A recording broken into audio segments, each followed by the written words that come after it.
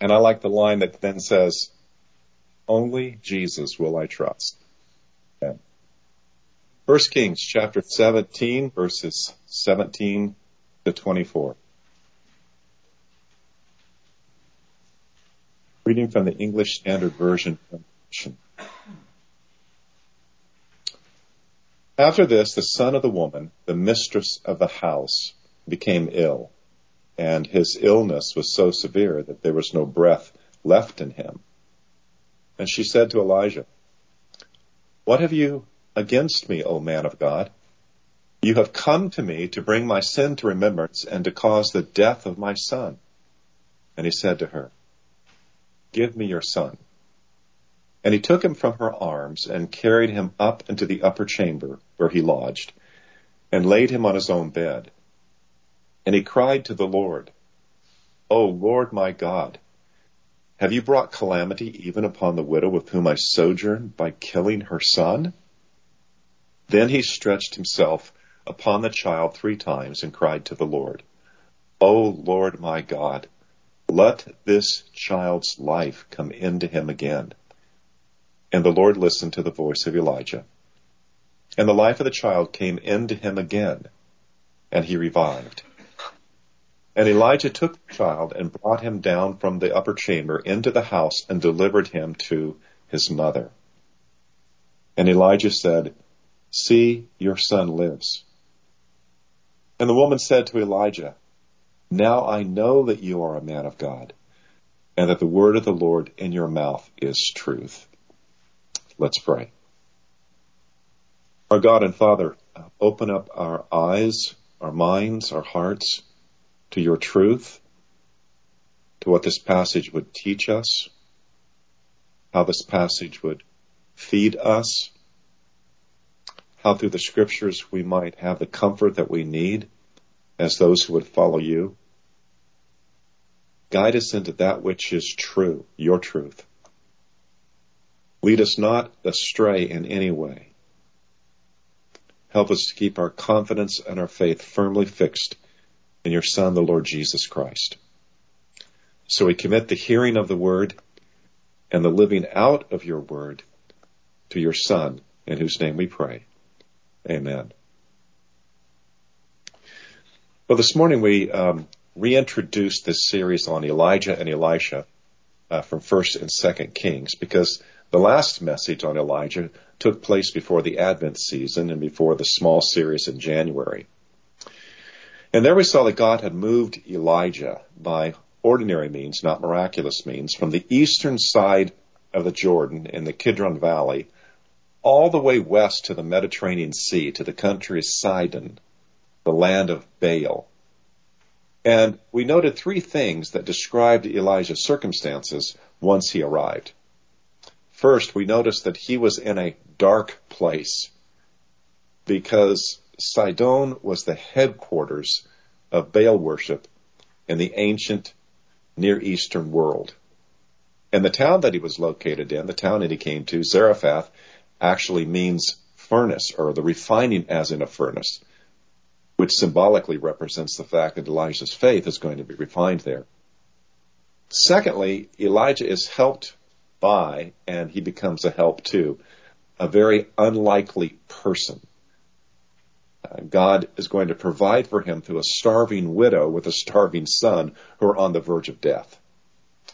And then thirdly, the means by which this takes place, both for Elijah and the widow and the son, is this multiplied provision. God miraculously supplies flour and oil to sustain their lives during the most extreme nature of this famine until, in fact, the promise is until rain comes again upon the earth. Now, as we'll speak about this later, this event of meeting Elijah is for the widow the birth of genuine saving faith, faith in the true God of Israel, a faith that rescues her out of the darkness of paganism, which is a reminder that this whole series has as an underlying theme this matter of paganism. Not only the paganism that we could see in the ancient biblical world, but even now within the 20th century. And that's why the overarching theme of this series deals directly with paganism in a lot of different ways. And that overarching theme we've stated this way, that even if paganism has eclipsed the influence of biblical truth in this age and within our culture, the call to all believers is to remain faithful to the mission of who we are and what we are called to do. That's the big picture perspective. But more particularly, as we zero in on this passage, our more focused theme, the theme that focuses upon God and how God is revealing himself in the life and ministry of Elijah, can be stated this way: that God does what he does with us, for us, and to us, in order to require of our faith that we would believe and trust that God is everything that he claims to be on behalf of those he saves. Now, we're going to see that theme from this passage in three particular ways. The first would be this: God brings tragedy to the household of faith. Second, God brings testing to the household of faith. And then thirdly, God brings truth to the household of faith. We'll look at these one by one as we move through this passage. Now, this first truth, that God brings tragedy to the household of faith, is a hard truth. But it's not all a strange or foreign truth in terms of what the Bible consistently reveals about the character of God. For instance, the book of Job. The book of Job is about his struggles in the midst of great tragedy that God has permitted and allowed. And even later on, Job admits, "You have brought this upon my life." God brings tragedy to the household of faith that was Job's household. Or we could also think about Jacob being sold by his brothers into slavery. His father, Jacob, as a kind of a background theme to the last 12 chapters or so of the book of Genesis, the kind of background theme is the pathos, the extreme pain and emotion and heartbreak that Jacob suffers, not understanding what his sons have done, but thinking that his son Joseph has been slain and killed. God has brought tragedy to the household of faith of Jacob. But I want you to think about Lamentations, the book of Lamentations, those 5 chapters, which none of you have ever had a small group Bible study on the book of Lamentations. You probably couldn't get through the first chapter without being crushed. Right? That book, one of the least studied books in the Bible, is written in the style of a funeral dirge because it's written about the death of Jerusalem. Jeremiah writes personifying the voice of the city of Jerusalem, personifying the voice of Israel herself, which is being destroyed by Babylon. The citizens are being taken into exile. And the prophet Jeremiah presents this lament as that voice, as one who's experiencing this greatest of all tragedies. But then, in chapter 3, Jeremiah switches from speaking on behalf of the city to then speaking about his own personal lament as the one true prophet of God who's experiencing all of this. I want to read to you Lamentations 3, 1 through 20. I am the man who's seen affliction under the rod of his wrath. He has driven me and brought me into darkness without any light. Surely against me he turns his hand again and again the whole day long. He has made my flesh and my skin waste away. He has broken my bones. He has besieged and enveloped me with bitterness and tribulation. He has made me dwell in darkness like the dead of long ago. He has walled me about so that I cannot escape. He has made my chains heavy. Though I call and cry for help, he shuts out my prayer. He has blocked my ways with blocks of stone. He has made my paths crooked.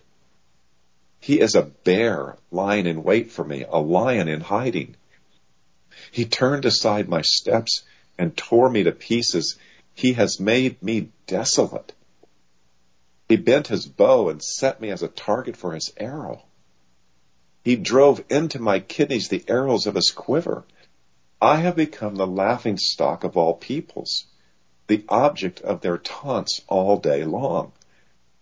He has filled me with bitterness. He has sated me with wormwood.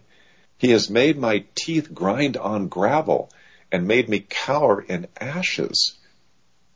My soul is bereft of peace. I have forgotten what happiness is. And so I say, my endurance has perished. So has my hope from the Lord. Remember my affliction and my wanderings, the wormwood and the gall. My soul continually remembers it and is bowed down within me. So this truth about God is written very large in the Bible, that God brings tragedy to the household of faith. And so here it is in 1 Kings 17, verses 17 and 18. The truth lies on the surface of the text. We have the death of the widow's son. It is a great tragedy, especially to someone who's only come to faith so recently as she has. The God who has saved her son from death by starvation has now taken her son's life. And the question is asked, well, but how do you know she's a believer? Why do you speak of her household as a household of faith? Well, because it's what we have actually seen in the earlier part of the story. We've already seen what happened when Elijah first arrived in Zarephath and met this widow. So a quick recap on what took place. If you go back to verse 10, you see that Elijah sees the widow outside the city picking up sticks. He calls out to her. He asks for a little water in a vessel. And her response is to do as he asked, in accordance with her ability to do so. But immediately before she actually leaves, he makes a second request, verse 11. He calls to her and says, bring me a morsel of bread in your hand. He asks for only a small amount. He's fully aware of the famine and destitution and scarcity of food. Now, in her response, verse 12, we see the beginning of faith. She says, as Yahweh, your God, lives. Now, this phrase is the beginning of an oath. The widow recognizes Elijah as an Israelite. She takes this oath according to Yahweh as the God of Israel. But this is unexpected. After all of King Ahab's work to make Israel a Baal-worshipping and Baal-centered nation, just like the nation of Sidon, this Sidonian woman yet recognizes Yahweh, the Lord, not Baal, as the true God of Israel. She affirms Yahweh, the Lord, as Elijah's God, and thus Elijah as the Lord's servant. So, swearing this oath in Yahweh's name, she tells Elijah why she cannot fulfill his second request. And the reasons are the pathetic conditions of her extreme poverty. There is no baked bread in the house, only a handful of flour, only a little oil in a jug, just barely enough for one last meal for her and for her son, which they will eat, and then they will die. And to this, Elijah responds in verses 13 and 14, do not fear. Go and do as you have said, but first make me a little cake of it and bring it to me, and afterward make something for yourself and your son.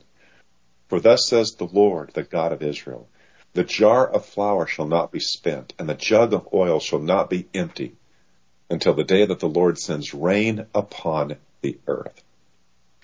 Now the proof of her faith is what we read in verse 15. And she went and did as Elijah said. She went back to her house, took the last of the flour and the last of the oil, all that was left, and made the bread cake for Elijah. She took it to him to feed him. This was an act of faith and obedience to the word of the prophet. This act demonstrated her faith in the true God. To trust Elijah's prophetic word was to trust the word of the Lord. And this was the day salvation came to her house. All of that to say about what this story teaches, that God brings tragedy to the household of faith. This is a deep revelation about God, but it's so totally necessary. If we deny this to be so, if we think tragedy spells the end of faith, or that tragedy counts against God's existence, or that tragedy counts against God's love, then we might as well drop into the abyss of atheism. At the same time, there's always a context to God bringing tragedy to the household of faith. Think about Joseph and his brothers. Here is Joseph's own God-given insight in Genesis 50:20. As for you, you meant evil against me, but God meant it for good. And then back to Jeremiah in Lamentation. The verses that follow the passage I read, verses 21 through 24, tells us of Jeremiah's understanding that all the tragedy that he was going through, nevertheless, was not the end of the story. He says, but this I call to mind, and therefore I have hope. The steadfast love of the Lord never ceases. His mercies never come to an end. They are new every morning. Great is your faithfulness. The Lord is my portion, says my soul. Therefore, I will hope in him.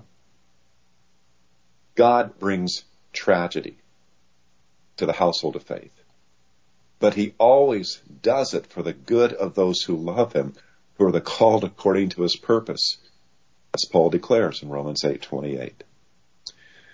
It's better that we know this to be so. It's better that we believe this and trust this before the days of tragedy and hardship come. But then we move on to the second idea. God brings testing to the household of faith. And we begin to see the connection between tragedy and testing. Let's note that when tragedy strikes, our faith is being tested. This is another large truth about God and his people. Peter describes this, 1 Peter chapter 1, verses 6 and 7. He says, in this you rejoice, though now for a little while, if necessary, you have been grieved by various trials, so that the tested genuineness of your faith, more precious than gold that perishes, though it is tested by fire, may be found to result in praise and glory and honor at the revelation of Jesus Christ. So God is in the active business of testing our faith through various trials that actually bring us grief. Look at how this is displayed in both the widow and in Elijah. In verse 18, in response to the sudden, unexpected, tragic death of her son, she says this to Elijah. What have you against me, O man of God? You have come to me to bring my sin to remembrance and to cause the death of my son? I want us to see something very clearly here. Her statement is the statement of deepest grief. She is in this deepest grief over the death of her son. She almost lost him once before. On the very day that Elijah first arrived, she was preparing to see her son die, and then she was going to die too. But God intervenes. God feeds them with life. And she has life again with her son. But now, this has been snatched away from her. Her son is dead. She's overwhelmed with loss. And awful things come to mind. When you are dealing with the holy prophet of the holy God, all you can think of is your own sin, which she does. And now she's grieving and guilt-ridden, and she fears that the God who saved her is now the God who's going to punish her for her sins. And we need to look at it for what this is. It is her faith being tested to a maximal degree. But does her faith fail? Listen to what one very popular commentator has said. Quote, "It is unfortunate that the widow's faith should fail, as indicated in verse 18. Now, when I read that earlier this week, I was shocked, even astounded at this terrible misreading of the poor widow's statement. No, this poor mother's faith did not fail. She's being tested. And this mournful complaint she utters against Elijah is the index of the test of her faith, not the indictment of faith's failure. Her heart is broken, but not her faith. Her faith is undergoing the most severe trial that any mother's faith could ever undergo. Because when Elijah says to her, "Give me your son," she does so without a further word, in total obedience to the prophet of God.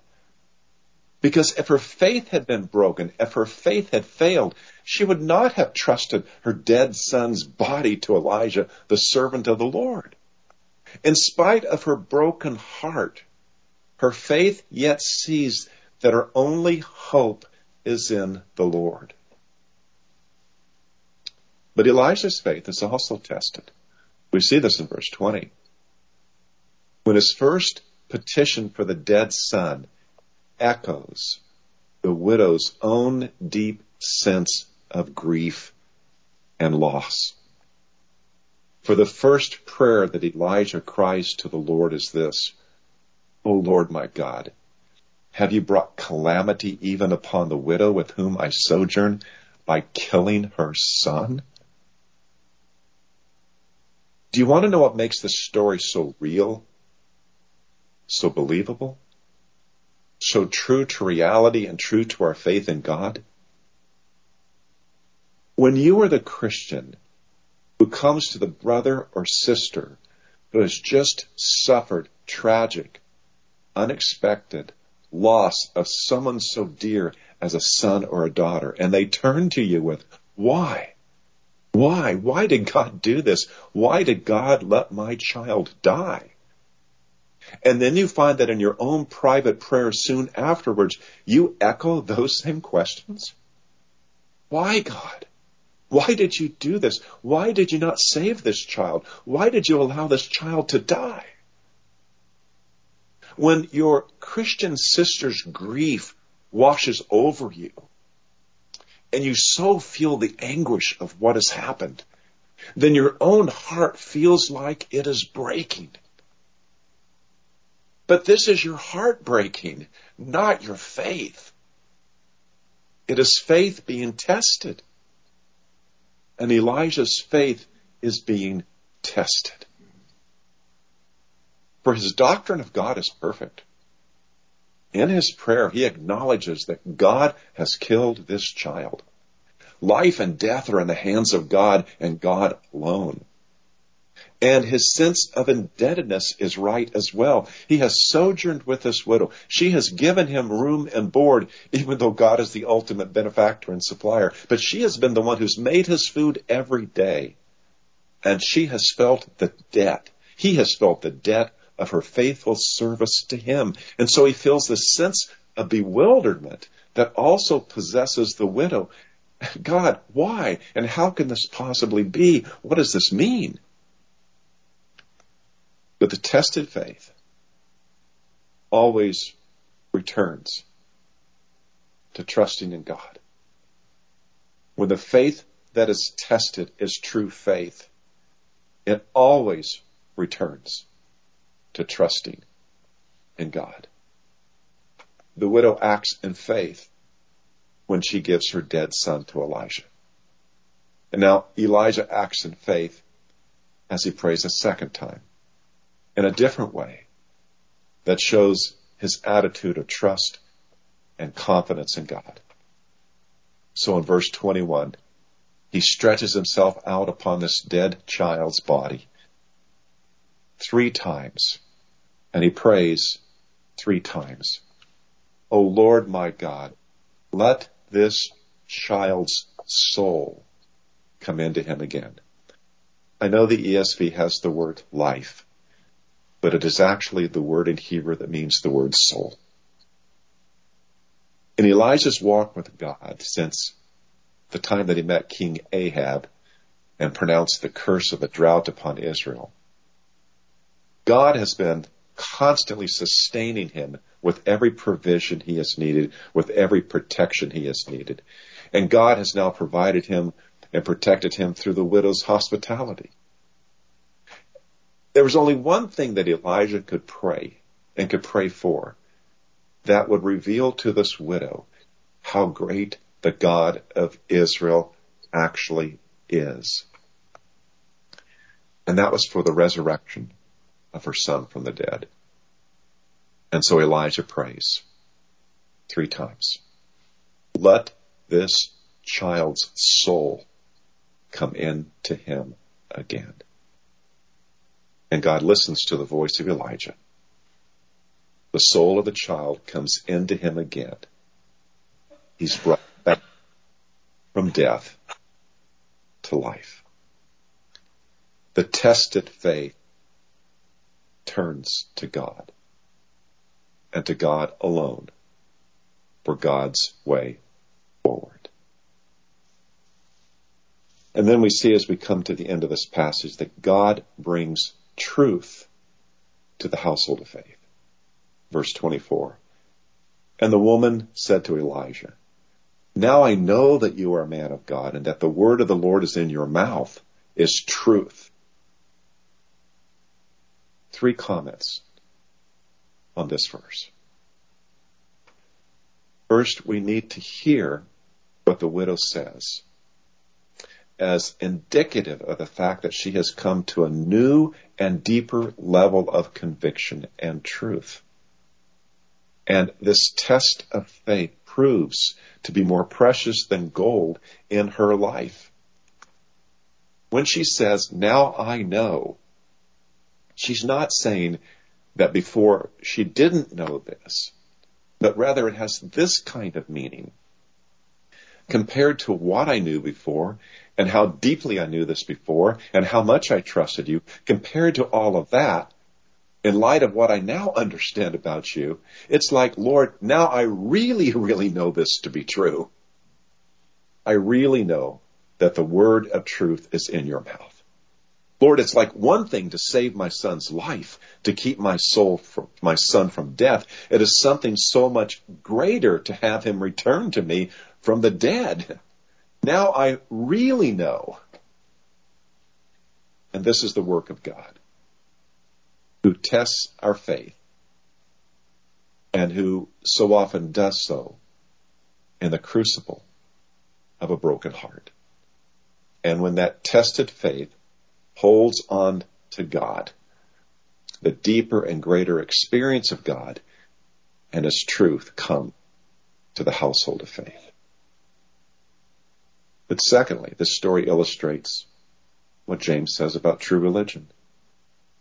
Religion that is pure and undefiled before God the Father is this: to visit widows and orphans in their distress, and to keep oneself unstained from the world. Now, if God visits widows and orphans in their distress, If this is who God is, then we can have no true religion in ourselves unless we are to be like God.